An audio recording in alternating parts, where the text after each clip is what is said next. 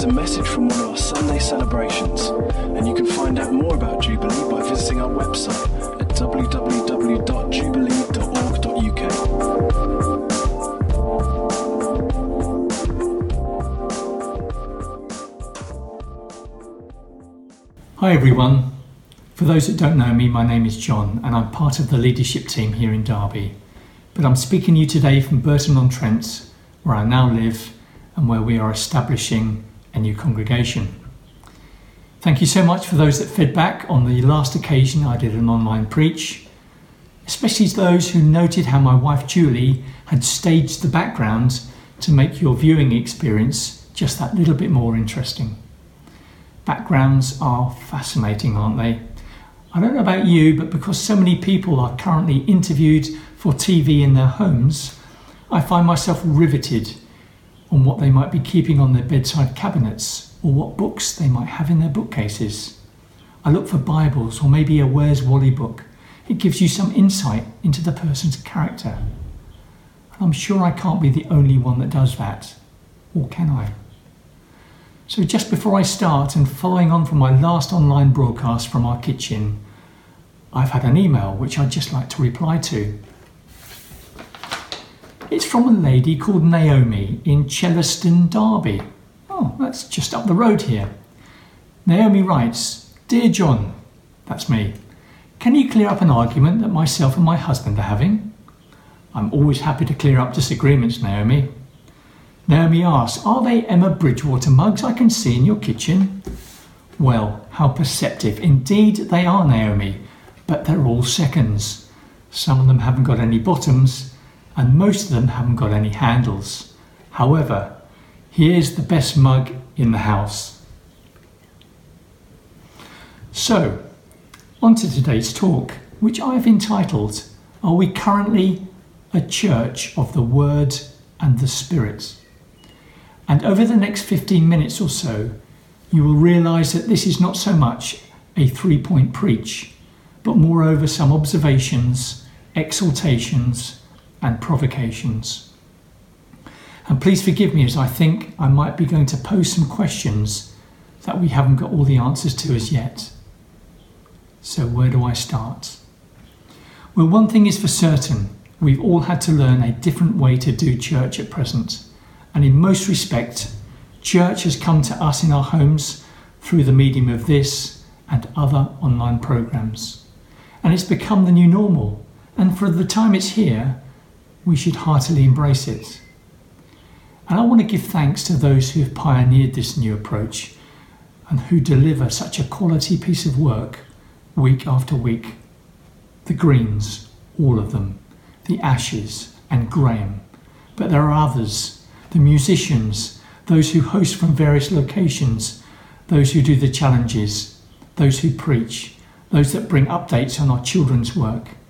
Thank you so much for helping to keep our church family together at this time. May God richly bless you all. So it might be that you've settled well into this new way of doing church on Sundays and that you haven't missed certain aspects of being at Quad, or in Burton's case, being at Towerview School. Here are just a few things that you may not have missed. How about you haven't missed rushing out after the service in Quad to queue up for a cup of Jubilee's famous tepid coffee? Please someone do something about that when we return. Maybe you haven't missed putting the banners out in the wind and rain in Burton. Maybe you haven't missed the struggle of getting all the family to one place, fully dressed and at the right time, only to discover you've left one of those little darlings at home. But during these last few months, there have been many innovations. I've loved seeing the creative side of our churches. We've spurred one another on towards love and good deeds. It's great to see the young people's involvement through comments they make with their friends during the online chats, and with them taking part in the recordings for our Sunday meetings. It's almost like we've given them a vehicle for their voices to be heard. We must never go back to the old normal, where if we're not careful, they might be seen as out of sight and out of mind. They are very much part of our church family. And I've loved seeing whole families who might well have been more cautious bringing something live in our normal venues, showcasing their undoubted talents online. These are just some of the fresh aspects of church life that we should continue to embrace, make space for, and encourage in the days ahead. However, there is a note of caution that I want to bring today in regard to our spiritual well-being during this time of using the online model, great though that is. It is serving us very well, but it obviously has its limiting factors. So what do I mean by this? Well, by their very nature, these broadcasts have to be recorded in advance. Those taking part are given a brief and some timings to follow, and then we have to record what we've done, and that is definitely more challenging for some of us. And I totally get the fact that it has to be like this, with deadlines, structure and timings. That's what needs to be done to produce the finished article that you and I are watching today. But of course, in achieving this end result, there is a danger that we may have lost the spontaneity and freedom that we would have experienced in our live Sunday services before lockdown happened. And I recognise that it's far easier when we were in those settings to operate freely in the gifts of the Holy Spirit referred to in 1 Corinthians 12. And we're going to touch on those a little later on. And whilst we adjust to new ways of doing things, we must ensure we do not abandon or leave God's Holy Spirit to one side. And if you were to ask me, what are you missing most in church life at present? My answer would be, I'm missing a Holy Spirit adventure. Things are too predictable, they're too structured, and because of our reliance on Zoom and this type of online broadcast, we are just being too safe. It's the adventure of church life that always grips me. It's those suddenly moments when God breaks in or speaks to us by his Holy Spirit. It's those suddenly moments, the I'm not too sure what's going to happen next moments, and there have been many of those times in quads and more latterly in Tower View. It's those unexpected breakthrough moments when one word from God sets the prisoner free. It's those messy church moments when God, by his Holy Spirit, breaks in and forever changes us. It's those moments when one of us has the boldness to bring God's appointed and anointed word, and many are healed. In the past, there's been times when we would have ripped up the run sheet, as our friend Jared Cooper would say, and just allow the Holy Spirit free rein in our midst. At times like that, we've thrown out the structure because God, by his Spirit, was resting heavily on our meetings. And I almost feel a sense of grief at present. I feel like we've lost a dear friend for a time. It's like a drought, but even in a drought, the rain always falls again. But I do recognise that in sharing my feelings, that some of you might not be feeling that way at all, and I totally respect that. But I believe that God calls us to be on an adventure with him.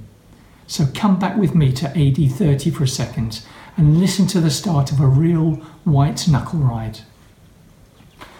Just before going to be seated at his Father's right hand, Jesus had this to say to his disciples in Acts chapter 1, verse 4. He said, "Do not leave Jerusalem, but wait for the gift my Father promised. In a few days, you will be baptized with my Holy Spirit."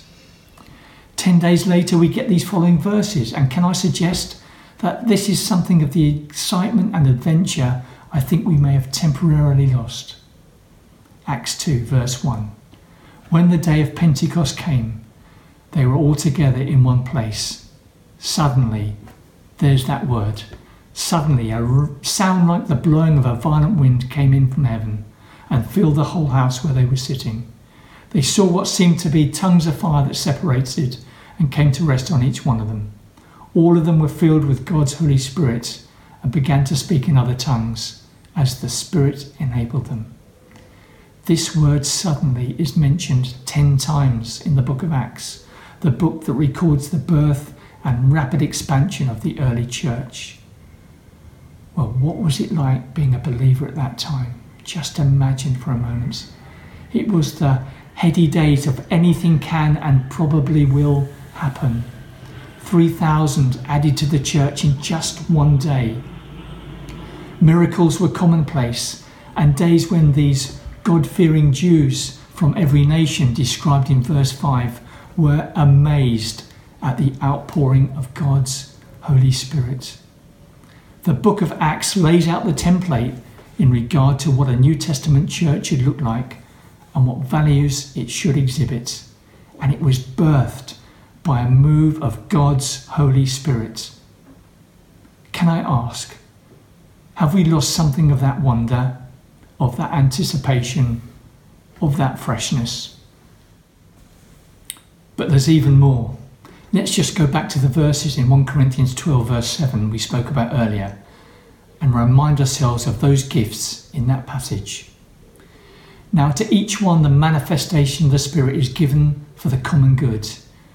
To one there is given through the Spirit a message of wisdom, to another a message of knowledge by means of the same Spirit, to another faith by the same Spirit, to another gifts of healing by that one Spirit, to another miraculous powers, to another prophecy, to another distinguishing between spirits, to another speaking in different kinds of tongues, and to still another the interpretation of tongues.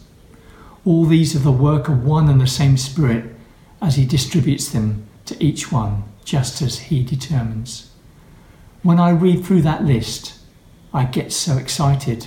These are God's gifts for the church right now, right here. And Paul encourages us in 1 Corinthians chapter 14 verse 1 to follow the ways of love and eagerly desire those spiritual gifts. He goes on to say in chapter 14 verse 6, those gifts are for the strengthening of his church. And can I suggest that we need that strengthening right now in these very challenging times? Then, some 7 years after writing to the church in Corinth, Paul writes to Timothy specifically about one of those gifts we referred to earlier. And he says, for this reason, I remind you to fan into flame the gift of God which is in you through the laying on of my hands. 2 Timothy 1 verse 6. Even Timothy needed reminding, in this instance, to fan into flame the gift of prophecy. And can I speak to those watching who have embers of gifts once used? Can I encourage you to fan into flame those gifts, whether that's in your life groups, for an online broadcast, or in your private prayer time? And I want to say to those with a prophetic gifting in Jubilee and Burton Family Church, do not let man-made restrictions impede the flow of God's Holy Spirit. We need to hear what God is saying to his church more than ever. It was so refreshing in last week's broadcast that Sarah was bold enough to bring that prophetic word. And let me just read a small portion of that. God wants to give us a fresh touch of his Spirit. Don't wait until we're back meeting together physically to experience him today. Can I echo that? So what about those who operate or would like to operate in the other gifts we've just read about? I believe that the body of Christ does not actually function correctly until all of us are using these gifts. But in bringing these spiritual gifts to the church, there is perhaps a sober reminder to check our motives in doing so. So are we pursuing the person of God more than these gifts of God? We are told to eagerly pursue the gifts, but we need to pursue the giver more. Love the Lord your God with all your heart, with all your soul, with all your strength, and with all your mind. That is the greatest commandment. Can I ask, do you want a spiritual gift because you want a spiritual gift? Or do you want a spiritual gift because you love the body of Christ? This is a huge question. Do you look around the church and think, I love these folk. Is there a way I can bless them? I really want to impart something to them. 1 Corinthians 12 verse 7 says, now to each one has been given a manifestation of the Spirit for the common good. We want to be known for our love for one another. And Jesus said, by this all men will know that you are my disciples if you have love for one another. John 13, 34 and 35. Is this in the DNA of our churches? Lovers of God and lovers of one another. Now let me quantify those two earlier questions by saying this. I understand that there can be a danger because we can get excited when someone brings a word of prophecy, yet can be passive when someone brings a word of scripture, which is spirit and life to our souls. You see, I think from a word perspective in the church, we're very good at the practical application. We have some very gifted preachers with different styles and callings. We make space to give the word its rightful prominence in these broadcasts and in our midweek groups via Zoom. And I believe the word of God is the foundational building block of church life. And it's so very important that we get the balance between the preaching and teaching of God's words and the work of our Holy Spirit in our churches. Are we currently a church of the Word and the Spirit, or are we neglecting one facet? What do you think? But for the visitors amongst us today, those of you who may be looking in for the first time, or you may have been with us just for a few weeks and you may be wondering, is this adventure for me? You may become very familiar with our style of broadcasted service. It's maybe all you will have experienced of church life. But I want to tell you that there is so much more that God wants to do in your life. There is so much more of God that up until now you may not have experienced. As for me, I've been a Christian for many years, but that sense of adventure never goes away. But rather there are times when I need to step outside of my comfort zone to experience it again. And if you want to discover more about what this voyage of discovery might be like for you, how about clicking on the live prayer button at the bottom of your screen, and one of our hosts will talk things through with you. In closing, what are some of the practical steps we might need to take as churches to maintain the balance of word and spirit? When we finally come out of lockdown, and that may indeed be some months away, we must ensure that we haven't become so conditioned by these new technical ways of doing church that we've forgotten the freedoms we had in our live services. And my encouragement would be to all of us of every age is that we stir up the spiritual gifts, we make space for them, we release them in the midst. Be expectant, make space in your midweek groups. As you prepare the worship and preach for this online meeting, think, what might the Holy Spirit want to bring to the church today? If you believe God has given you a prophecy, a picture, a word of wisdom, etc., please contact the tech team by email early in the week. Let's see if we can fit that in. And if you prepare to encourage the youth and young people on a Zoom meeting, remember the adventure you could be taking them on. As you meet up with friends and family, be reminded of the suddenly moments we read about in Acts. In your corporate and family prayer times, be still and know that He is God. Wait patiently and see what He might do. Can I end by just praying? May the grace of our Lord Jesus Christ and the love of God and the fellowship of His Holy Spirit be with you all. Thank you so much for watching and have a blessed week.